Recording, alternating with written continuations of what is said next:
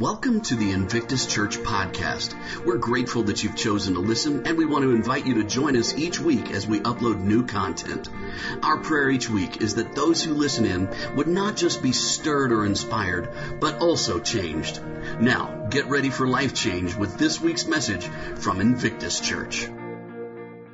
Well, everybody, turn in your Bibles, if you would, to Mark chapter 13 and also to John chapter 14. We're going to be looking at a couple of passages today, and as we are getting ready to look at those passages, I just want to talk about my childhood for a second.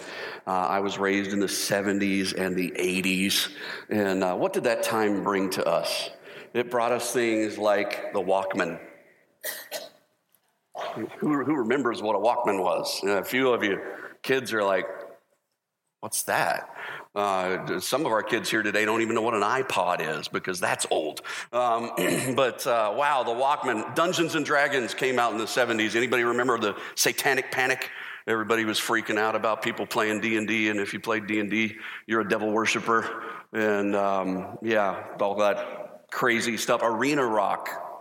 You know what I'm talking about. Hairspray rock. Where hair this big, lots of makeup, look like women, and wearing spandex and, all kinds of strange stuff.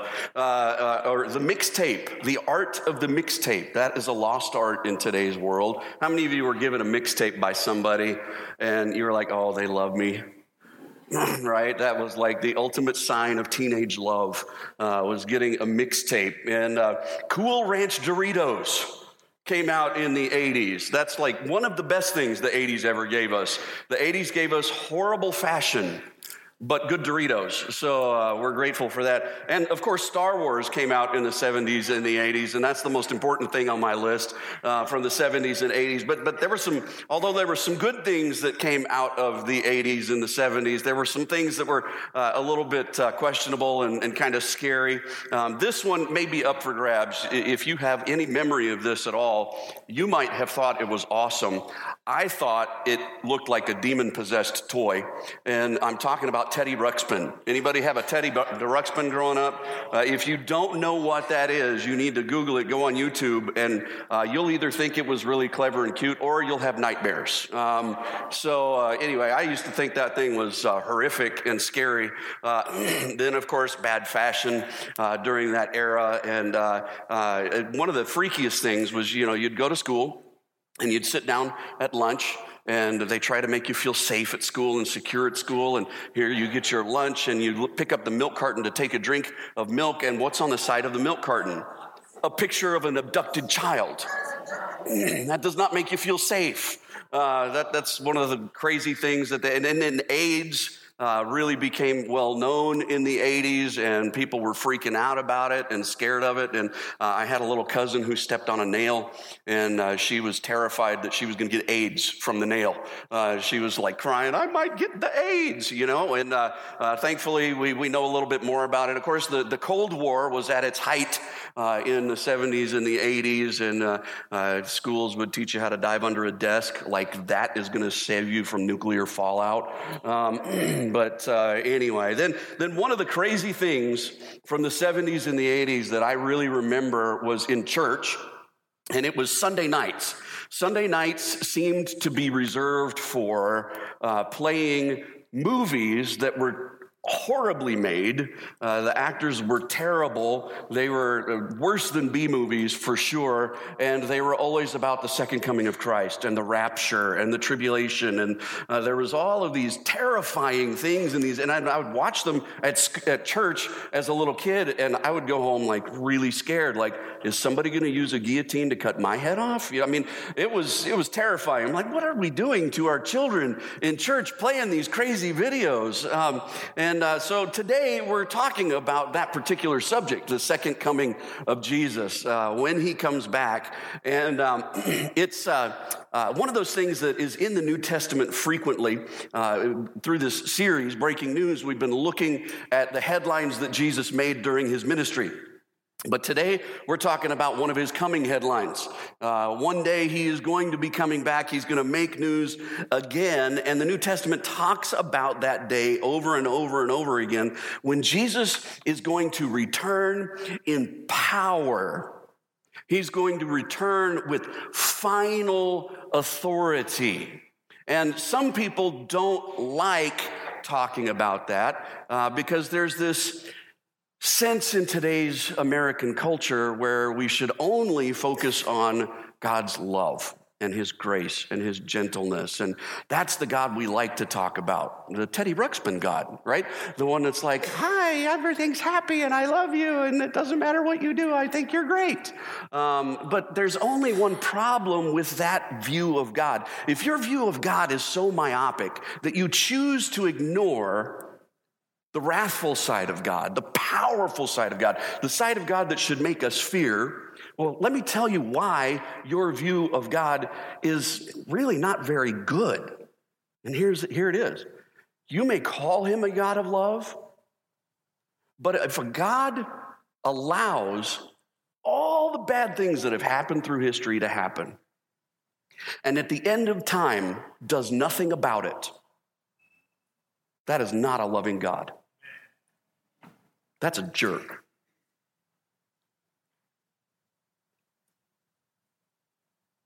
If your view of God is that he's not going to do anything about the Holocaust, I weep for your view of God. If you think God only approves of what you do, that's not a loving God. What loving parent only approves of everything their child does? Oh, you're playing with matches and gasoline. Good boy. That's asinine. I'm just going to call it what it is. A loving God not only extends to you a tremendous amount of mercy and grace, but will also discipline those that he loves. One day, Jesus is going to come back. And when he does, all the wrong things in the world will finally be made right. You see, there are a lot of atheists and people who object to God who will say, well, if God's real, why has he let all this bad stuff happen?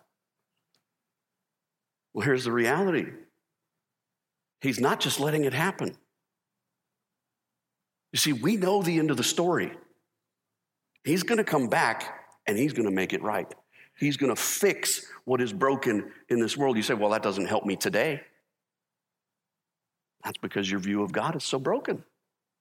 When we look at this scripture that we're going to look at today, I believe that when you have a proper view of the love and the justice of God, the mercy and the power of God, it will help you with today. We're going to be looking at John chapter 14 in just a minute, but I want to talk about a $4 seminary word real quick before we jump in there, and it's eschatology. Eschatology. Anybody ever heard that word? It's kind of a big word, and what does it mean? Well, it comes from two Latin words. Eschaton is where the word that literally means last things, the stuff that comes last. Not complicated, eschaton. And then ology is where we get study of. So biology is the study of life. Theology, the study of God. Eschatology is the study of last things. And so that's what we're going to be talking about today. If you've ever been listening to a preacher and you've heard that word eschatology, then now you know what it means. Eschatology means what? The study of last things. And so we're going to be talking about some of these last things. What's going to happen at the end, all right? Now, maybe you're already feeling a little overwhelmed because some people, when you start talking about this, they lean forward in their seats and they're like, ooh, goody, give me more. And they're like super curious about the end times and the rapture. And they'll talk about things like tribulation and the millennial reign of Christ and the rapture and all of these kinds of things. And they get really into it. And others of you hear those words and you kind of go, I'm panicked. I don't know what they mean. It's a little overwhelming. It's kind of freaky. I don't like thinking about scary stuff. I don't even like watching horror movies, and I certainly don't want to talk about the horror movie in the end of the Bible. It might make you a little bit nervous. Some of you, maybe it makes you nervous because you're like, that's really heady, intellectual kind of stuff, and I don't want to go there. But I just want to encourage everybody, relax today. This is going to be fairly easy for us, I think. So let's jump in real quick to John chapter 14, verses 1 through 3. Jesus starts out with, don't let your hearts be troubled. And that's a message for you today. When you start thinking about the end times, don't let your hearts be troubled. Trust in God. Trust also in me. There's more than enough room in my Father's house. If this were not so, I would have told you, or would I have told you that I'm going to prepare a place for you? When everything is ready, I will come and get you so that you will always be with me where I am.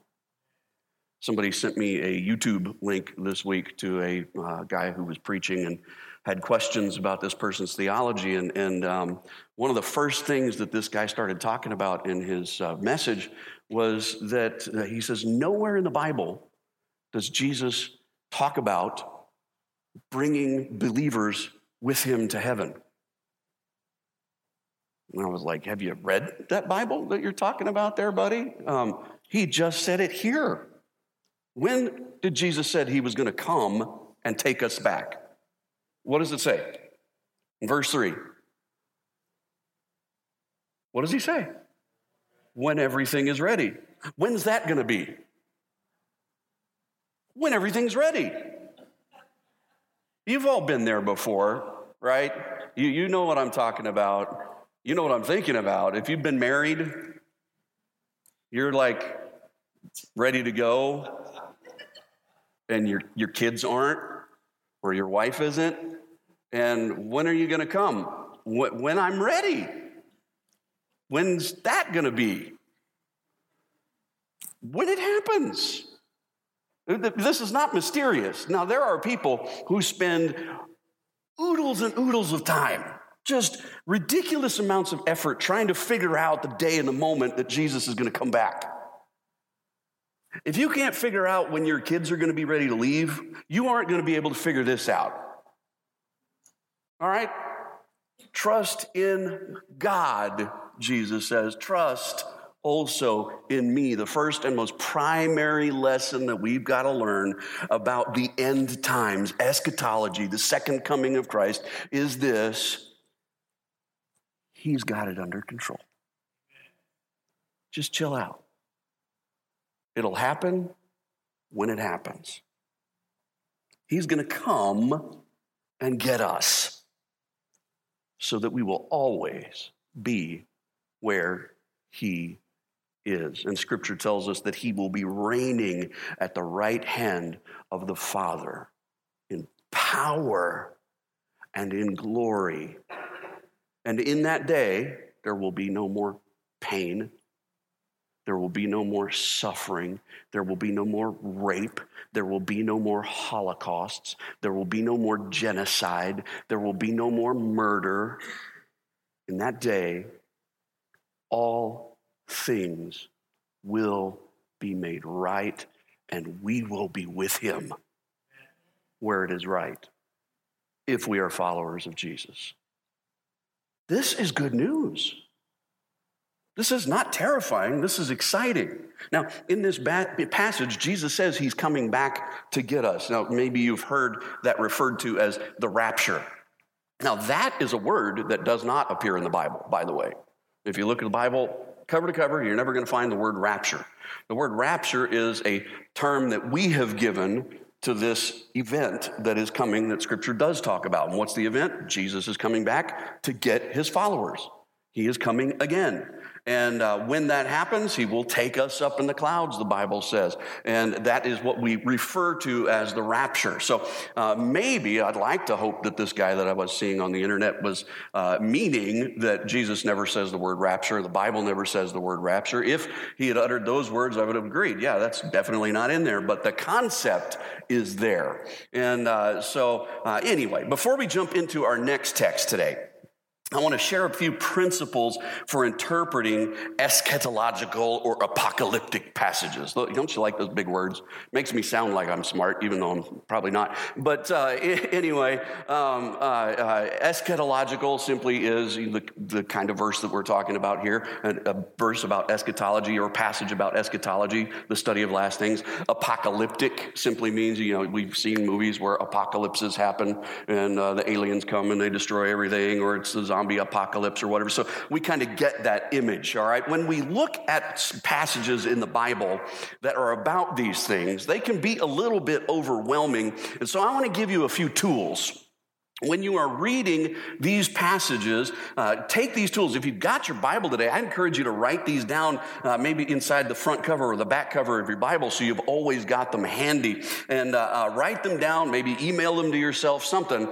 Keep these things because I think they will be valuable for you in your own personal study of the Scripture, especially when it comes to the hard stuff like the book of Revelation or the second half of the book of Daniel. If you read the first half of the book of Daniel, it's awesome. It's like really cool, and these great stories about God coming and rescuing them. You see Daniel in the lion's den, and Shadrach, Meshach, and Abednego jumping into a fire and not burning up, and all this cool stuff happens. And then you read the second half of the book of Daniel, and you feel like you're having an acid trip. It's just like, whoa, what is this about? You're going to need some of these tools to read those parts of the Bible and to not be like totally stumped or freaked out by them. So here are those tools. Number one, write this one down. Apocalyptic texts are always part symbolic and part literal. They're always part symbolic and part literal. Now, this does not mean that the text is not literal at all. There are literal components, but it means that there are things that are symbolic that represent something that will happen, not something that's, like literally saying this is going to happen in exactly this kind of order. The second tool that you need is to realize that everyone superimposes their own filter on apocalyptic texts. Now, what do I mean by that? You impose things like your culture, your time, technology, your own experiences. You kind of read the Bible through that filter. And so I remember a pastor talking once about a passage in the book of Revelation where it talks about this creature that has like a scorpion's tail. And it's like a lion, but with the face of a man. And it flies in the sky, and what could this possibly be? And he puts up a picture of a military helicopter with the big monster face kind of drawn on the side, so it's got big teeth kind of like a lion, but it's got a pilot in it, face of a man, and the tail kind of curves up there like a scorpion, and it's flying. And so this must be what the Bible's talking about. Look, it's a helicopter in the Bible. And as much as those things might fit, I've got news for that guy. That is him superimposing his filter, his culture on the Bible. That's him saying, this is what the Bible says. That's not the Bible saying, that's what the Bible says. All right? If God wanted us to know it was a helicopter, God has enough power to have revealed to John when he was writing the book of Revelation, write this word helicopter. I know you don't know what that means, John, but write it down. God could have done that. You know how I know he did that? Could have done that? Because in the book of Isaiah, when Isaiah the prophet is writing about the Persians who are going to come and conquer the Babylonians, and that these Persians will come and deliver the Israelites, he names a guy by name hundreds of years before the guy was even born. And he says, this will be the guy that will deliver you, Israel. And the name was Cyrus the Persian, a real historical figure, an actual guy. If you've ever seen the movie 300, Any guys here seen the movie 300? Come on, it's one of the best guy movies of all time. It just kind of makes you want to go, yeah, I'm going to die today. I mean, it's one of those really exciting movies. You want to go get a sword and chop something in half, and it's really good. The bad guy in that movie is a historical figure named Cyrus, the emperor of Persia, and God named him hundreds of years before he was even a thought. He was prophesied about in the book of Isaiah. Explain that to me, Lucy. God has power and can say exactly what he wants to say in exactly the way he wants to say it. Don't make the mistake of reading something in the Bible and going, oh, you must be talking about an iPad. We just don't know that kind of stuff. We can't know that kind of stuff. What is being talked about in apocalyptic literature might be something so far in our future that we can't even imagine. And so we need to make sure that we're not trying to superimpose our own stuff. A lot of times people get really caught up in things like, well, look, Barack Obama did this and this and this and this. He must be the Antichrist. Or so-and-so did this, this, and this, and this, and he must be the Antichrist. I remember countless times when people were telling me growing up, I think this guy's the Antichrist. I'm like, every one of you have been wrong. God knows who the Antichrist is. That's enough. I don't have to know all these details. Here's the principle I want you to not miss, okay? The point of apocalyptic literature is not for us to figure it all out. The point of it is for us to be ready.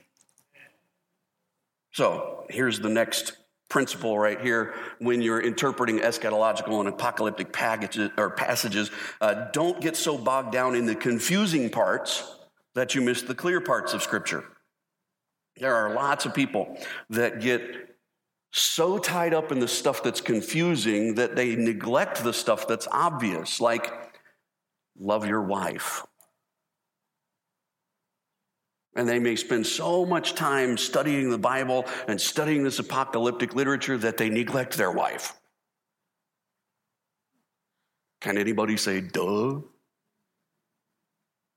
Let's not miss the plain stuff because we get so caught up in the confusing stuff. Next one is this. Look for principles that apply more than complete understanding of the entire text.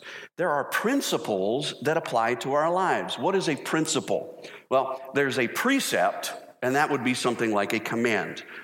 Do not commit murder. Do not murder. That's a command. That's not a principle. There is always a principle behind the precept. Why is it wrong to murder? Because God created man in his image, and man has intrinsic value because we have the image of God. This is why we're against abortion. Because that baby has intrinsic value. No matter what world that baby's going to grow up in, God gave that person value.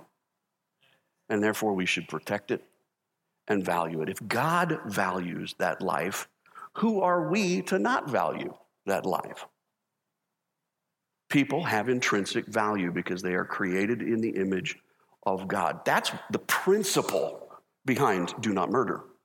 So in the passages that we're going to be talking about and looking at this passage today, there are principles that we need to apply, and those are far more important than the little details and nuances of understanding everything that's written here. So, does that make you feel a little bit better, a little bit more equipped as we jump in here and read this passage? All right, this is a long one. The following text is Jesus speaking directly to his disciples, and therefore it's a message that is primarily for them, but that doesn't mean that we can't learn from it. So let's look at it. Mark chapter 13, starting in verse 1, and we're going to read a lot of verses, and I'm going to pause in between as we go through all of these things. As Jesus was leaving the temple that day, he was in Jerusalem, one of the disciples said, "Teacher, look at these magnificent buildings. Look at the impressive stones in the walls." And Jesus replied, "Yes, look at these great buildings, but they will be completely demolished. Not one stone will be left on top of the other." Now, why were the 12 disciples so amazed at this temple? They'd been to Jerusalem before. They had seen it before. Why were they sitting there going, "Wow, look at this, Jesus. This is cool"? It's because over the previous decades, there had been lots of additions and remodeling in the temple, if you will, and upgrades, and it was huge and imposing and fantastic. And if you've ever walked by a massive skyscraper, no matter how many times you've seen it, there's always that moment that just comes occasionally when you go, wow, this is a lot cooler and bigger than I thought. And it just kind of dawns on you, holy smokes, this is insane. And so that's kind of what the disciples were thinking as they're looking around here and just to give you that context, they're like, isn't this cool, Jesus? And Jesus' response is kind of weird. He starts with, yeah, it's cool, but it's going to wind up in the trash pile. Well, that's weird. Jesus, did Captain Random strike again or what? I mean, what are you talking about? We're just talking about cool architecture. And you're like, and it's all gonna burn, right? I mean, that's not very, Jesus, are you okay? I mean, this is weird, all right? Verse 3, later, Jesus sat on the Mount of Olives across the valley from the temple. Peter, James, John, and Andrew came to him privately and asked him, tell us, when will this happen? When is the temple going to be all destroyed? What sign will show us that these things are about to be fulfilled? Jesus replied, don't let anyone mislead you, for many will come in my name claiming I am the Messiah. They will deceive many, and you will hear of wars and threats of wars, but don't panic. Yes, these things must take place, but the end won't follow immediately. Nation will go to war against nation and kingdom against kingdom. There will be earthquakes in many parts of the world as well as famines, but this is only the first of the birth pains, with more to come. When these things begin to happen, watch out. You will be handed over to local councils and beaten in the synagogues. You will stand trial before governors and kings because you are my followers. But this will be your opportunity to tell them about me, for the good news must first be preached to all nations. Now let's pause right there for just a second. He says in this passage, watch out. And the Greek words that we translate watch out are blepo humes blepo. He kind of repeats this word, and it literally means, look, you look, if we were to translate it absolutely literally. Now, that doesn't make any sense. Look, you look. What does that even mean? It simply means really, really, really pay attention, guys. Don't miss this. This is going to go viral on YouTube, yo. He knows that what he's about to say is hugely important. Don't miss it. And then he talks about in that last verse that we read, the end will not follow immediately. First, the good news must be preached to all nations. There are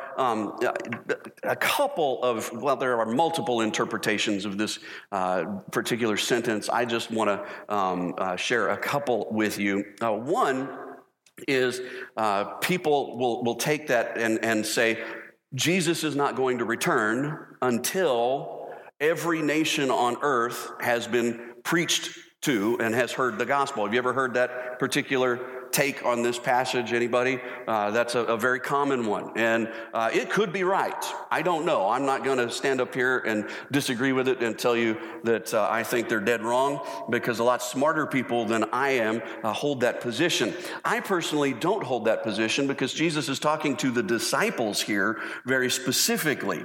And what he talks about in this particular passage is that, or what he's been talking about when we look at the context of the passage, he is saying you're going to get arrested, but don't think of it as a problem. Think of it as an opportunity. Because when you get arrested, you're going to have this opportunity to share the gospel with kings and with leaders and important people in the community, because they're going to have you on trial. And that becomes your platform. And that's when he says that sentence, all nations are going to hear this before the end. I personally think Jesus was telling the disciples something figurative here, not literal, that he was saying figuratively, don't freak out about getting arrested, because this is your platform to begin spreading the gospel to all nations.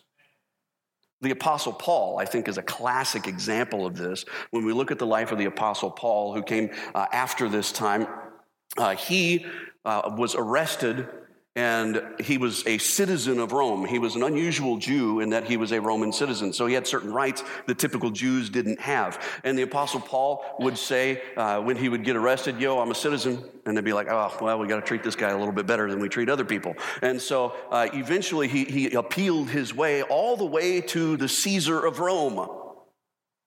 The Apostle Paul was taking this idea quite literally that, you know what? This is a great chance. I got arrested, and I'm going to get to preach to the emperor. Woohoo! I mean, how many of us get arrested and go, woo?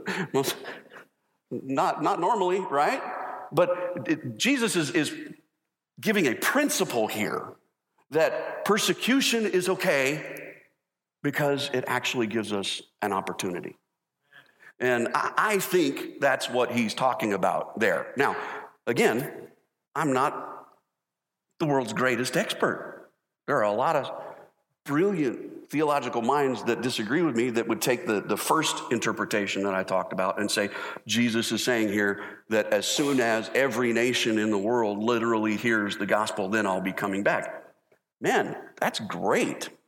If that's literally what he means, then man, we need to get out there and share the gospel with everybody, because I want Jesus to come back sooner than later, don't you? This world is a mess, right? Or can we agree with that? The place is pretty jacked up. And we could stand to have some house cleaning in this world. And I would rather see it sooner than later when I look at some of the signs and the direction that our culture is going. I'm like, man, part of me is a little grieved that my kids are going to have to be adults in that culture. And part of me kind of wishes they wouldn't have to go through that. But God's in control. And if they have to go through it, he has a plan for it.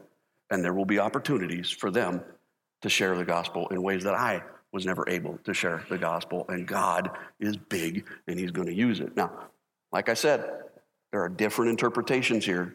And if anybody ever puts a nail and hammers it down and says, this is the only right interpretation of apocalyptic literature, my suggestion to you is run. Because this is weird stuff that even the disciples who heard it face to face, they didn't understand it all. You know what they thought? They were convinced that Jesus was going to come back in their lifetime. That was 2,000 years ago, and he still hadn't come back. So God has a bigger perspective than ours, and we've got to be open to the principles as opposed to any one specific interpretation of these challenging passages. All right, so anyway, let's jump back in here. Mark 13, 11 through 12.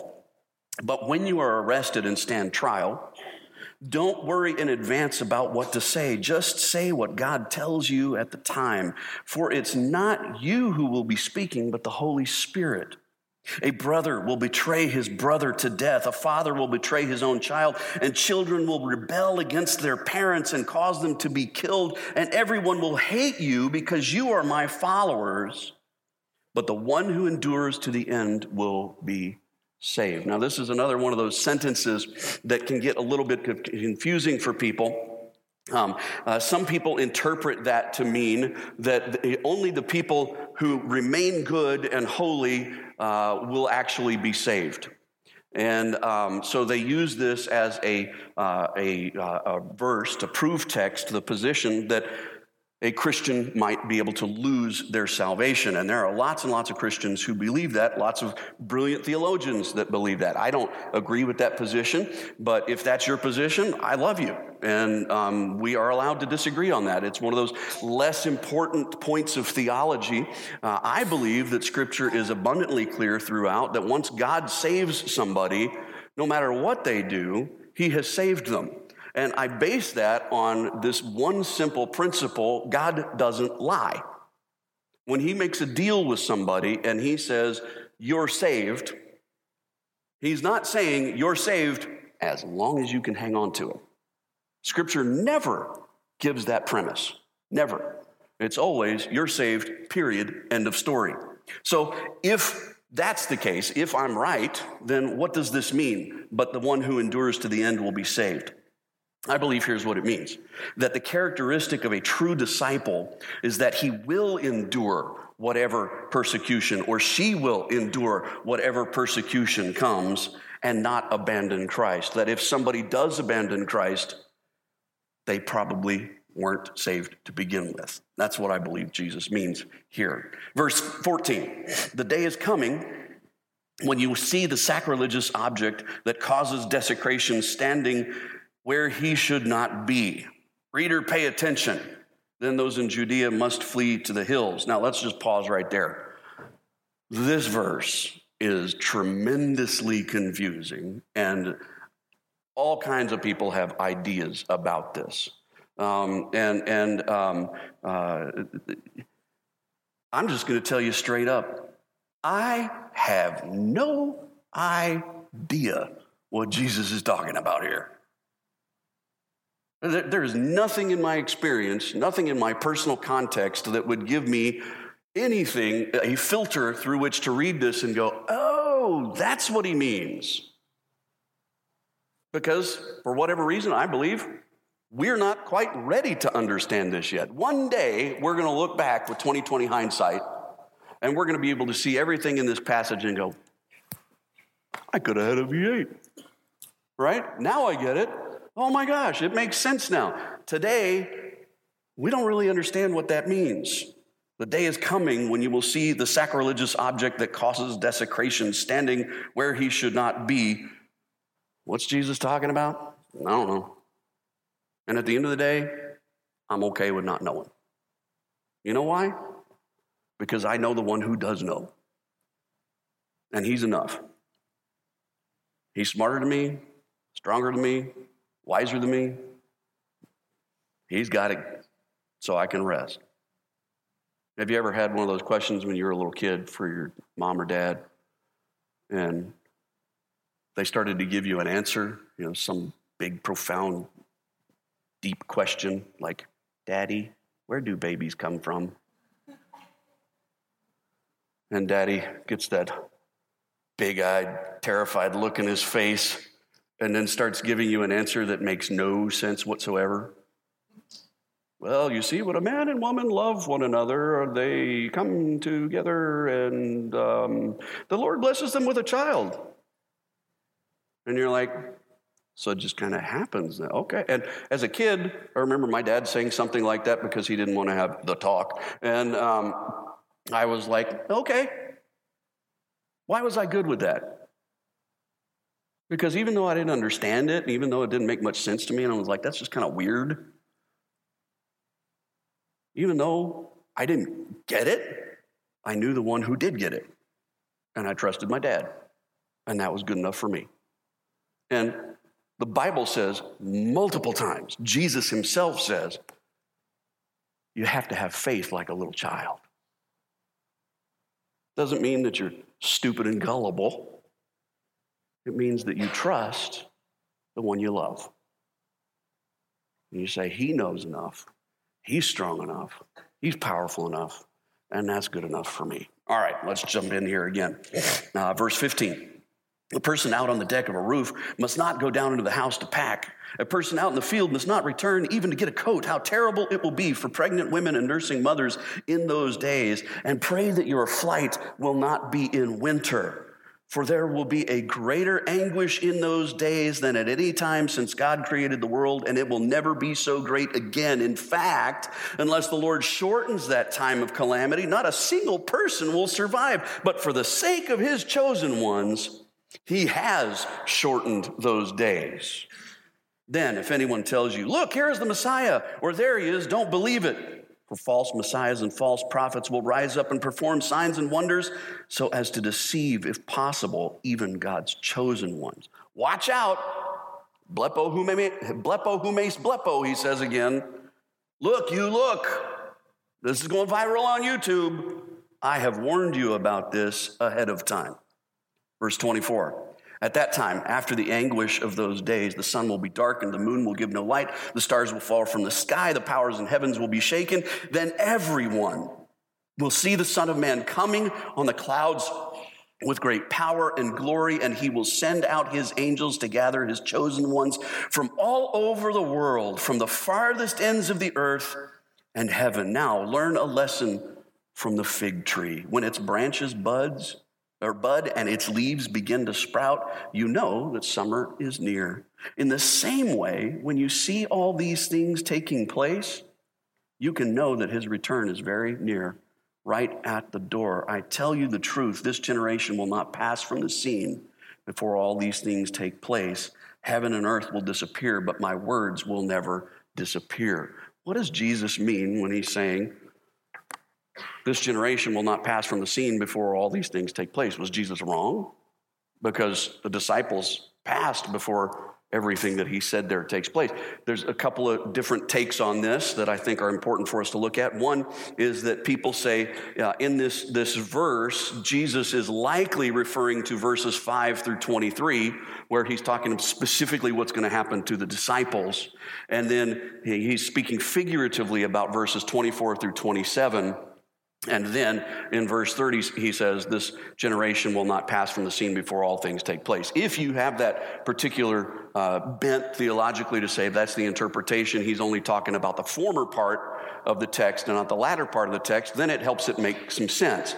My problem with that is if Jesus wanted them to think that only the former was going to happen, he would have tied verse 30 in with the former part and not the latter part. But he says all of it, and then he says the latter part. So what did Jesus mean? The other theological position, and I think that we've got to consider here and that we've got to look at, is the less comfortable one. And it is, I don't know. Was Jesus maybe speaking figuratively about maybe using the word generation to refer to all people? I don't know. But he meant something that I don't grasp here. And so I have to go back to that principle about I can't get so hung up on the stuff I don't understand that I neglect the things that I do understand. What do I understand from this passage? Well, let's look. We're going to get some real clarity here in the next verse, 32. However, no one knows the day or hour when these things will happen, not even the angels in heaven or the Son himself. Jesus is saying, even I don't know. Only the Father knows. And since you don't know when that time will come, be on guard. Stay alert. The coming of the Son of Man can be illustrated by the story of a man going on a long trip. When he left home, he gave each of his slaves instruction about the work that they were to do, and he told the gatekeeper to watch for his return. You too must keep watch, for you don't know when the master of the household will return. In the evening, at midnight, before dawn, or at daybreak. Don't let him find you sleeping when he arrives without warning. I say to you what I say to everyone. Watch out for him. Whew. Anybody else hot after reading that marathon passage? A lot of confusing stuff. What do we do with it? Well, let's look at the principles that we can know. What do we know from this passage? Number one, write this down. Jesus is coming back. We know that. We don't know when. It's not a maybe scenario, though. We know he is coming back. What's the next thing that we know? Stuff is going to get worse before his return. As bad as it is today, before Jesus comes back, it's going to get uglier. Okay, that's pretty horrifying when you start to think about it, but there it is. But Jesus, what does he say to us in this passage? What's the principle that we get from Jesus in his own words? This is an opportunity, not a problem. Don't freak out about the fact that it's going to get worse. Just realize that I'm going to use this worse to create for you more opportunities to share the gospel with other people. So this worse, because God's in control, is actually better. That's pretty comforting, isn't it? That God has a plan through all the upcoming awfulness and strife. He has the final trump card, the final say. He is in control. The next principle that we know from this passage is this one. Only God knows when Christ is going to return. We can't figure it out. If anybody tells you, I've figured out when Jesus is coming back, they are a false prophet. Don't believe them. I'll never forget, in 1988, it's actually the year before, 1987, a guy came out with a book called 88 Reasons Jesus is Coming Back in 1988. But in 1989, he did not write 89 Reasons I Was Wrong. People think they've got this figured out all the time. We don't know when it's going to happen. The most important principle in the entire passage is this one. Don't miss this.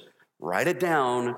Remember this. The most important principle is we should always be ready. That is abundantly clear. Don't miss the clear part of the passage because of the confusing parts of the passage. So what does this have to do with us today? How can we apply this? Ask yourself the question, am I ready? If Jesus comes back today, am I doing what I ought to be doing? Am I bringing honor and glory to him? Am I doing everything in my power to use the opportunities that I have to reach other people for Jesus? Or am I sitting on my hands? Another question you need to ask yourself is, am I ready? Have I accepted Christ as my Lord and my Savior? Am I a Christian? Because if I am not, on that day and he comes and he takes Christians back, I will be left behind. And here's a sobering thing I don't want you to miss. You don't want to be left behind.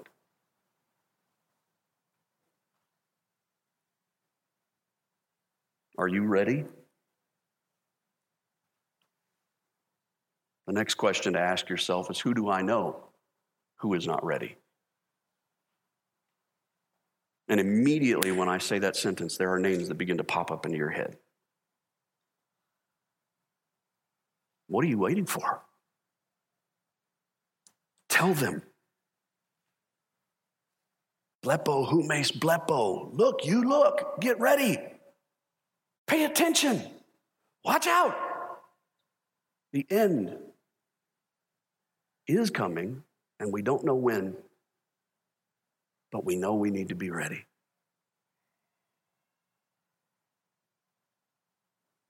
Can you imagine the feeling in your heart when you're being taken up in the sky and you look back and you think to yourself, I didn't tell that one. I didn't tell that one. She's being left behind because I didn't open my mouth. He's being left behind because I was too afraid to share the truth. Be ready. Let's pray. Thanks again for listening to the Invictus Church podcast. Be sure to tune in every week for more new content. We'd like to invite you to join us in person for our weekend worship services. To get more information about our meeting times and location, please visit us online at www.invictus.church. If this or any of our episodes have inspired you to take steps in your relationship with Jesus, please let us know by sending us a note at info@invictus.church. We would love to hear how our message has helped change your life. Also, if our podcast has been meaningful for you and you'd like to give financially to our ministry, you can easily make your contribution online at www.invictus.church/give. Thanks one more time for listening. We hope you'll join us again next week.